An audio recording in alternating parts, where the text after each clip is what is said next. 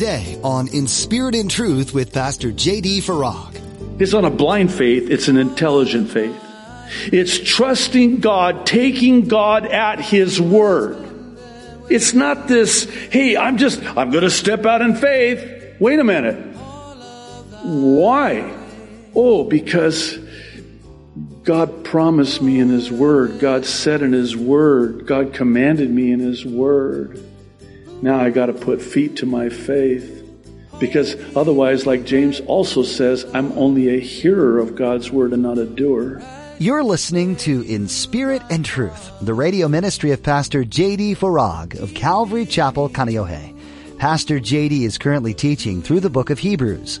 There's a lot of people who think trust is nonsense. They've been let down one too many times and in turn can only doubt. But today, Pastor J.D. reminds us that faith in God is entirely different than trust in anything else. God isn't just truthful, He is truth. He's actually the only thing in this world that won't let you down. Now, be sure to stay with us after today's message to hear how you can get your own copy of today's broadcast. Subscribe to the In Spirit and Truth podcast or download the In Spirit and Truth iPhone or Android mobile app. But for now, here's Pastor J.D. in the book of Hebrews chapter 11 with today's edition of In Spirit and Truth.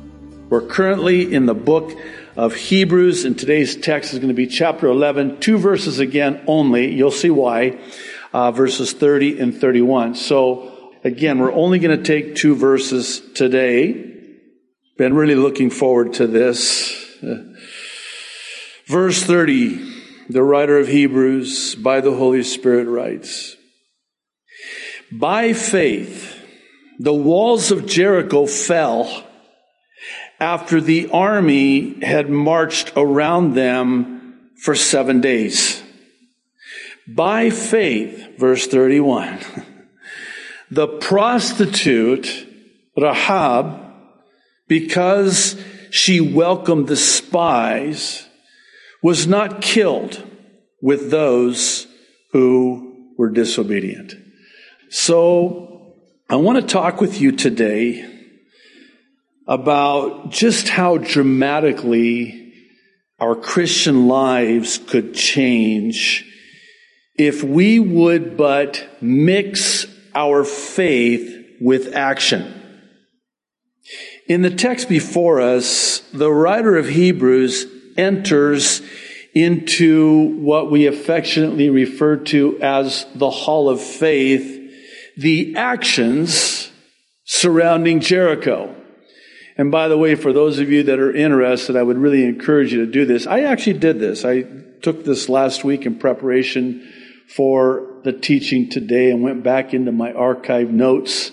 Joshua chapter 2 and Joshua chapter 6. Actually, all the chapters in between if you want. We were actually studying through Joshua back in 2012, 9-10 years ago now.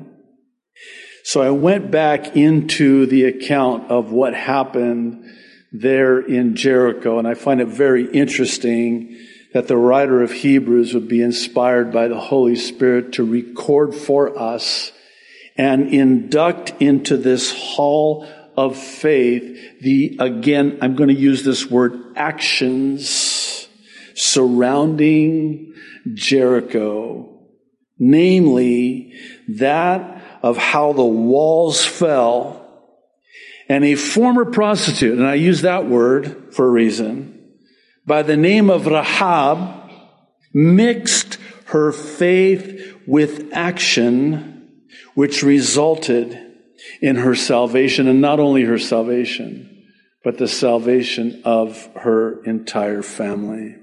We actually talked about this mixing faith with action back when we were in chapter 4 concerning the gospel being preached. Let me read chapter 4, verse 2. "For indeed, the gospel was preached to us as well as to them, but the word which they heard did not profit them." It did them no good. It was of no use. Complete waste of time. Why? Because not being mixed with faith in those who heard it. Best illustration I've ever heard in this regard is what happens when you mix hydrogen with oxygen.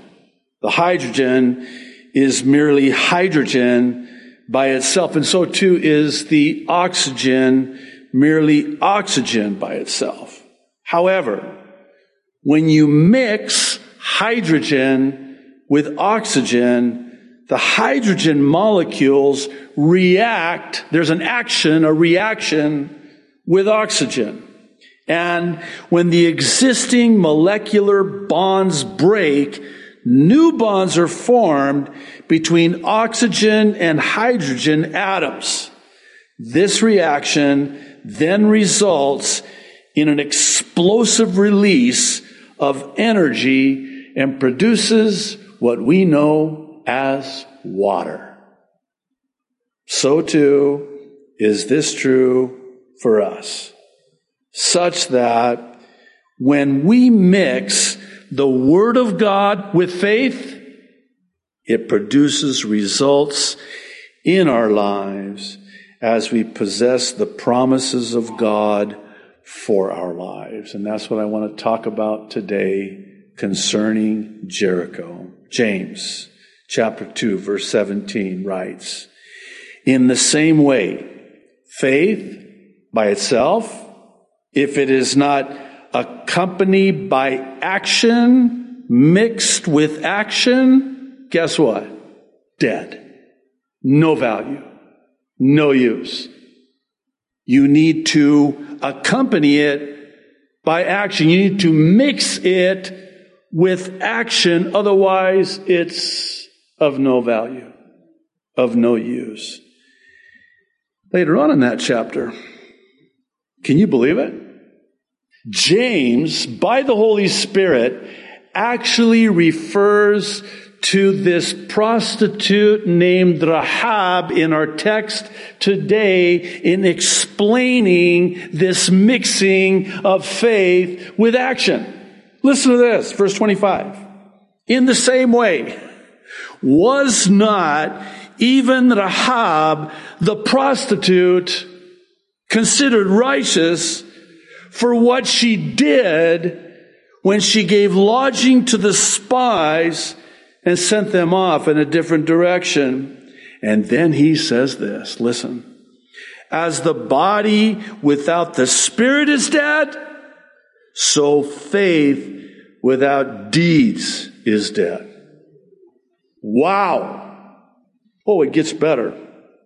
What if I told you that this Rahab was not only mentioned as an example of faith mixed with action by James, but what if I told you that she's actually in the genealogy of the Savior of the world?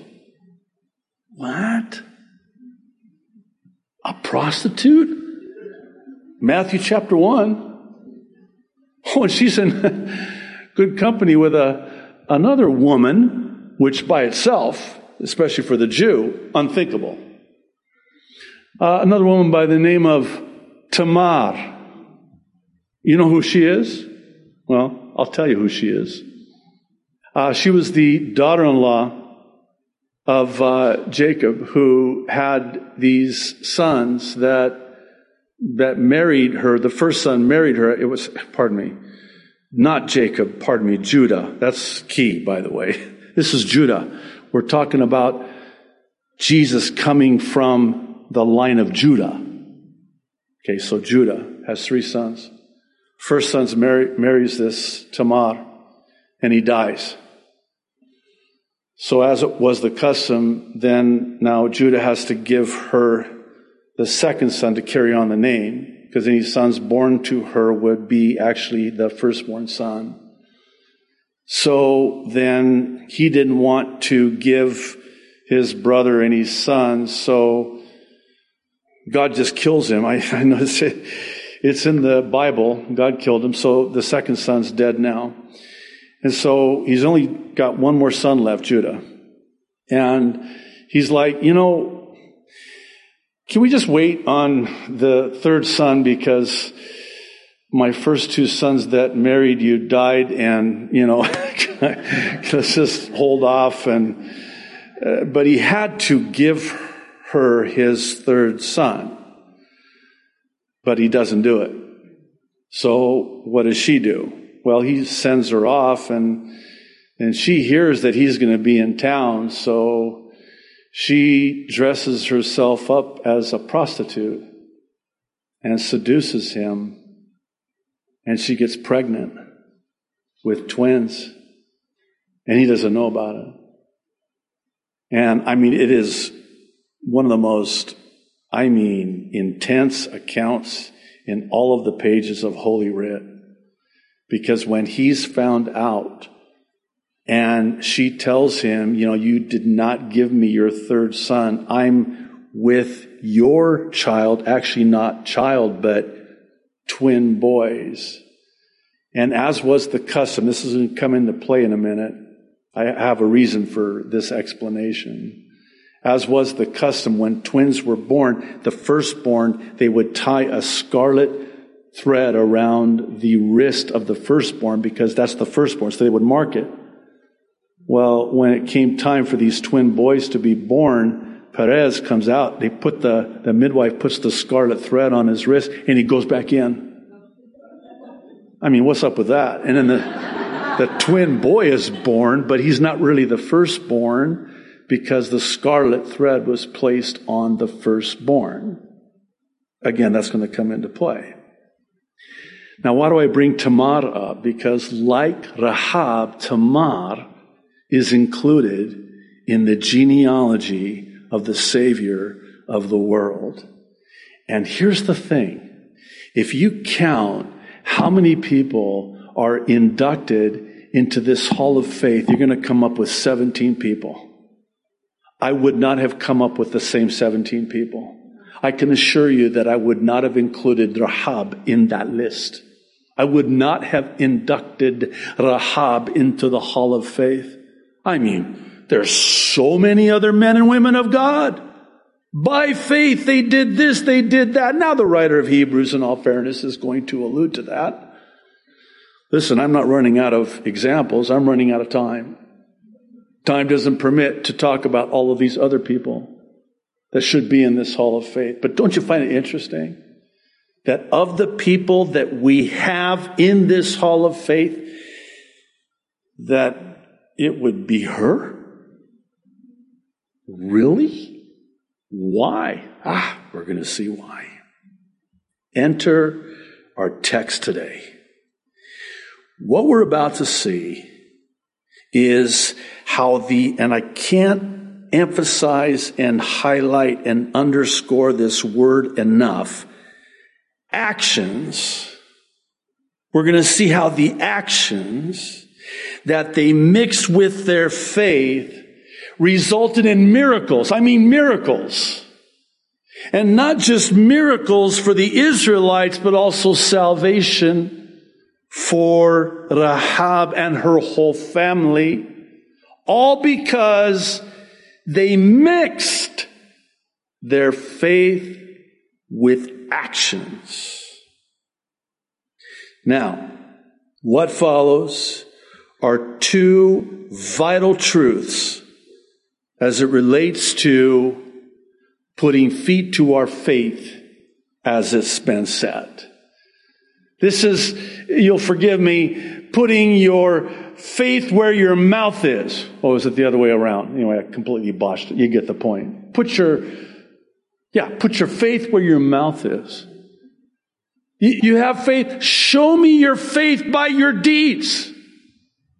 You've heard that expression. Here we go. This is better. Thank you for bearing with me. Actions speak louder than words. Why are you looking at me like that? You've heard that, right? Your actions speak louder than words. True. And we're going to see that too. Actions do speak louder than words, but there are no actions unless there is a mixing and a putting one's feet to their faith. And that's what they did. And what happened when they did? Whew. Now we have a couple of problems here. We have more than a couple of problems, actually, but the first problem is easier said than done, right? I mean, if we're honest with ourselves, we would have to admit that sometimes putting feet to our faith and mixing faith with action is easier said than done. And the reason for that is because there are prerequisites, preconditions, if I can say it like that, chief of which is that in putting feet to your faith and mixing faith with action requires that you trust the Lord no matter what. That's called faith. It's not a blind faith, it's an intelligent faith. It's trusting God, taking God at His word. It's not this, hey, I'm going to step out in faith. Wait a minute. Why? Oh, because God promised me in His word. God said in His word. God commanded me in His word. Now I got to put feet to my faith. Because otherwise, like James also says, I'm only a hearer of God's word and not a doer. Because I didn't take action. I didn't mix action with that faith. See, faith comes by hearing, and hearing by the word of God. But that faith is of no value to you if you don't accompany it with action, with deeds. It's dead. It's like the body without the spirit. It's dead. Absent from the body, present with the Lord. It's a body. It's dead. If the spirit's in the body, if the deeds are mixed with the faith, then it's alive. But faith without action, faith without works, faith without deeds is dead. Show me your faith by your actions, because actions speak louder than words. Now let's talk about these problems. Let's address them. Let's resolve them, actually. The first problem is in verse 30, and it's when it makes absolutely no sense at all.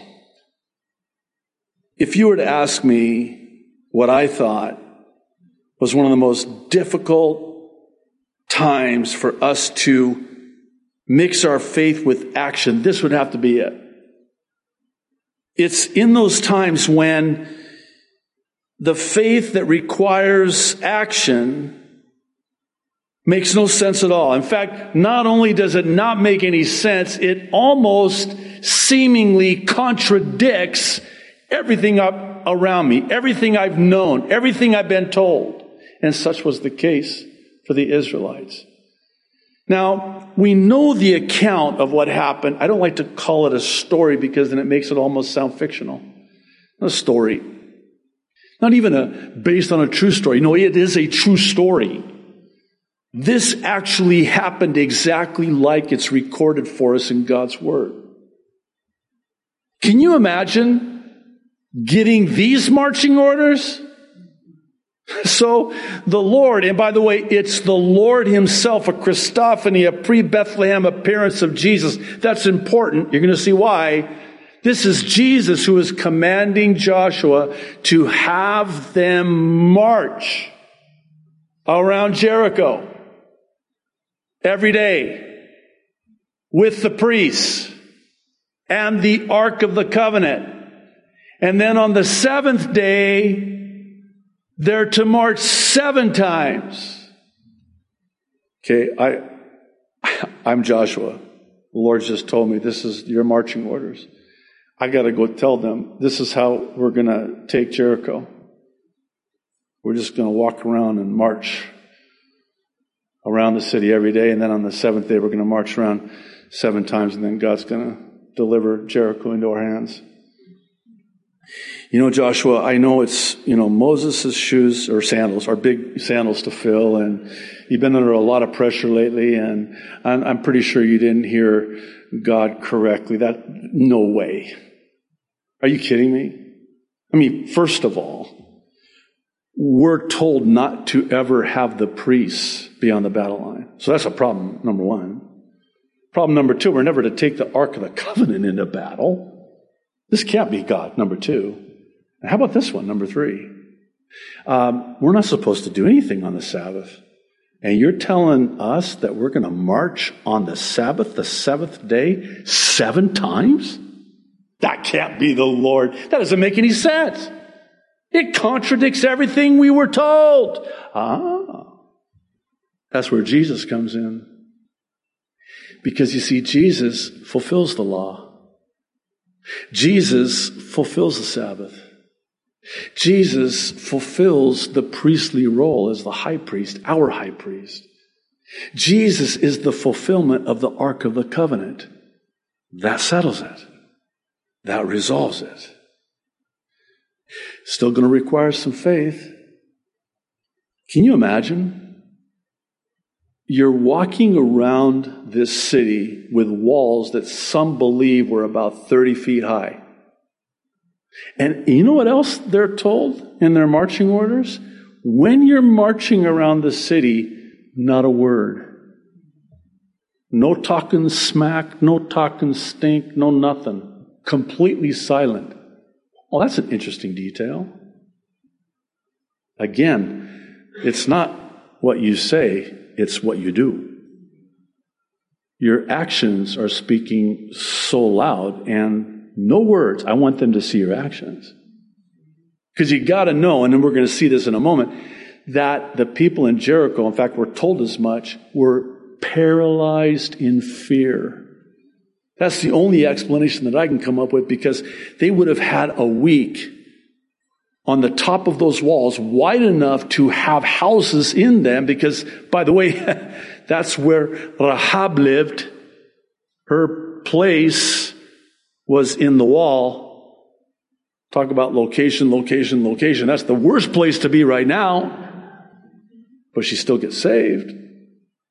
But that's a wide wall. If you got a house in that wall, 30 feet high, and you're marching around this city. And you know how they say when you're, especially those of you that have a fear of heights, don't look down. I'm thinking, like, if I'm one of the Israelites, don't look up. Because the more I look up at those walls, it's like the taller they get. And they're going to come down. And oh, by the way, this is all by faith. Because I don't find anywhere in the narrative where Joshua tells the Israelites what's going to happen. I think when those walls came down, the Israelites were just as shocked as those in Jericho. They were only told to march around the city. Would have taken them probably the better part of the day. So they march around, not a word, don't say a word. This would have been so hard. I would have been probably kicked out of the march, because I'm like, you mean I can't talk? I can't say anything? Nope. I don't know if I could do that. Well, then you can't march. But then you're not part of this. You're going to march. No words, only action. And you're marching around the city, day 1. Go back. Okay, we did it. Wake up in the morning, march around the city. Okay, we did it. Day 3, day 4, day 5, day 6. Now it's the 7th day, the Sabbath.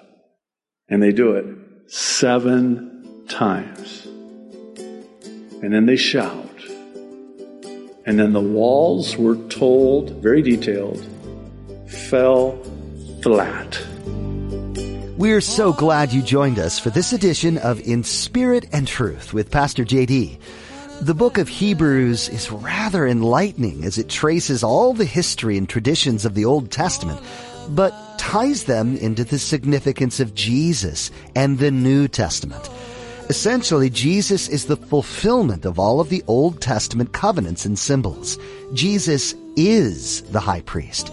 Jesus became the sacrificial lamb.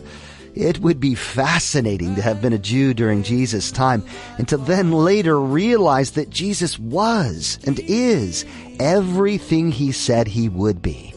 To fully understand the newer things, it's important to go back and appreciate the older ways, how it was done prior to Jesus coming to earth. The book of Hebrews is a wealth of knowledge and a resource for this exact thing.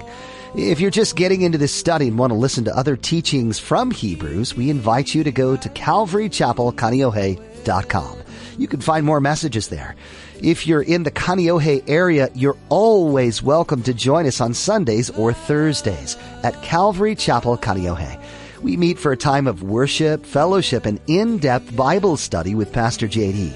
You can find service times, directions, and more at our website, calvarychapelkaneohe.com. Until we meet again, we encourage you to dive deep into God's Word, looking for nuggets of wisdom and insights that God wants to teach you right in the book of Hebrews. As we look forward to next time, we trust that you've been encouraged by what you've heard today. Come back again for another edition of In Spirit and Truth.